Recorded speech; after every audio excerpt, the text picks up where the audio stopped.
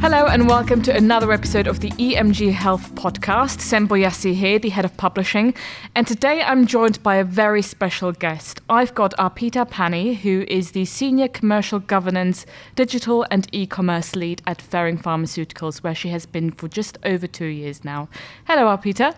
Hi, Sam. Thanks for joining us today. Thank you for having me here. How are you doing? I'm feeling so good. And excited to be here, of course. Well, I'm going to dive straight in because I've got so many questions for you. But I thought the best way to start this is by basically just asking you what motivates you to focus your skills and your knowledge in marketing towards the life sciences industry, which is, of course, where you work now. Well, to start with, I think I've been in life science industry for last 8-9 years. And I come from a digital background, from a non-pharma and then into pharma. And I think life science industry has been very fascinating. It has really made me think that I have a purpose that I work towards. Yeah. There is something that I'm giving back to the society. And it's overall a feeling of empowering people and making people live a better life. Absolutely. That's such a beautiful way of putting it, because a lot of the time when we do interview people from the industry, you can immediately hear the passion towards it. And that was almost a no-brainer the minute you started working in life sciences. So it's so good to hear that from you too. So from your time in the industry overall then, what changes and developments have you yourself made to Ferring's digital marketing strategy? Well, I joined Ferring from a companies which was, the top 10 pharmas like Janssen, Pfizer, Novartis. I was working at a global level as a European consultant. I came into Ferring because I thought there is a different opportunity there. When I joined Ferring UK, I realized that there was digital, but digital was in silos. So I had to break the silos. So what I started with was forget about what's the trendiest thing to do, but how do we build a capability of the future? So I started with breaking the silos by training the workforce, taking all the stakeholders along with us. But I painted a picture of multi-channel maturity, because until and unless your backbone is strong, you cannot go and try the most innovative things. You will fail somewhere because you haven't really thought about your structure in place. And what we've lately done is we've also made sure that with that maturity model, we keep ethics at the heart of it. So we've created a model with privacy at the heart of it. So the whole design of the capability is based on the privacy by design model. And this will help us to really be good with our digital maturity and marketing of the future. Yeah. You did mention something very interesting there, which is taking the stakeholders with you on that journey. And a lot of the time, sometimes that can be the hardest part of when you do want to roll something out internally or go on this new journey. Was that a difficulty in terms of getting all the stakeholders on board, getting everyone onto the same page, or was that relatively straightforward? What an interesting question. I think people can't see what you are trying to show them unless you paint that picture for them. And also, we need to respect that people come from different level of knowledge. And when we say digital is so widespread. Sometimes digital is confused for IT.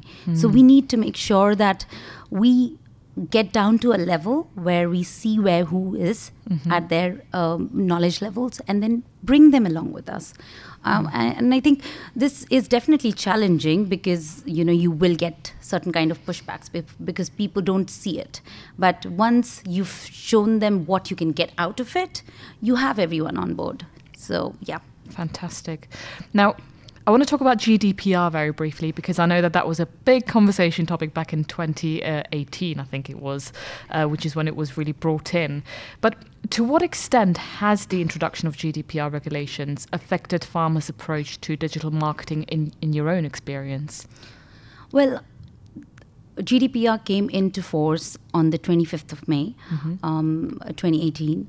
And it is interesting because it really helped me with the maturity model. In digital, because prior to that, we could just take data, we could use it in whatever marketing ways we could. But all of a sudden, with Cambridge Analytica and all of these big cases, we had to think differently. And I think GDPR is not just pharma or non-pharma. It's an ethical standard, ethical thinking. And all our business operations should be driven by ethical thinking.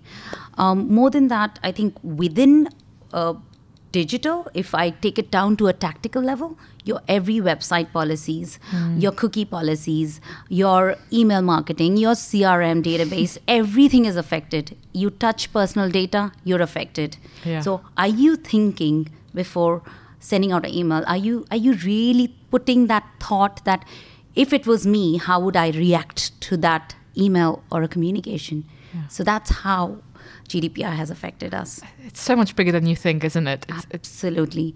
Everything. And I wanted to talk to you about the recent report by the WorldCom Public Relations Group, where they basically found that pharma companies are not currently using social media to their maximum advantage. And social media, I know, is an area that you work quite closely with. Why do you believe this is the case, if you agree? Well, I think social media as a platform is a very open platform. If you haven't planned your project end to end before launching anything, in an industry which is so highly regulated, be it pharma or be it finance, you can get into trouble, which is why people have been skeptical. And also, if you look at digital within pharma, we've taken a long time to even realize the value to come to a level where we are today. Definitely. You can hear about people using AI and, digital health technologies and things like that, but it has taken us a long time. And still, social media came as a platform where we were not 100% sure that we're going to use it for business outcomes, but we use it now for business outcomes. So for me, I love using social media in the most, again, ethical and thought through ways. So plan your projects properly, do your due diligence properly. So make sure you have your social monitoring in place, your social media privacy policies in place.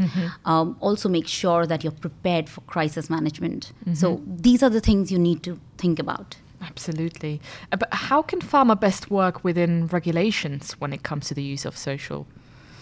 Well, pharma can, like I said, you have to think about your monitorings, your crisis management, but you have to plan the project with your objectives in mind. And also within each platform, every platform is different. The way the content are created, the way the content is consumed. So you have to be 100% sure that tomorrow, if you're using a platform, say you're using TikTok, which is completely new. I still don't know what that is. Well, same here. I am in the digital space and I'm trying to figure out why a doctor who has just used a TikTok to send out messaging on vaccine would get into trouble. But we hear those kind of news, right? And which is why we have to be careful when we use these platforms. But that doesn't mean it stops us from using it. So be very you have a plan in place where you've thought through. Absolutely. And are there any emerging trends in digital marketing that you're especially excited by? And if so, to what extent are these currently impacting the direction of your work at Ferring? Well, trends are always nice because you're looking forward to something very innovative. That really lights up my heart. What I'm really keen to invest in is ML or AI. Okay. Because of the video recognition and contextual messaging around it. And even AI can, see a logo and bring out messages, which we were not able to do that earlier. You can see analytics, but reading a video and reading a logo and picking up your conversation around it is very fascinating. So I'm looking at contextual messaging using AI. I'm looking at social listening using AI. But more than anything else, I'm looking at insights and analytics. That's amazing. And finally, this is always my favorite question to ask people. Do you have any professional or personal goals set for yourself for the coming decade?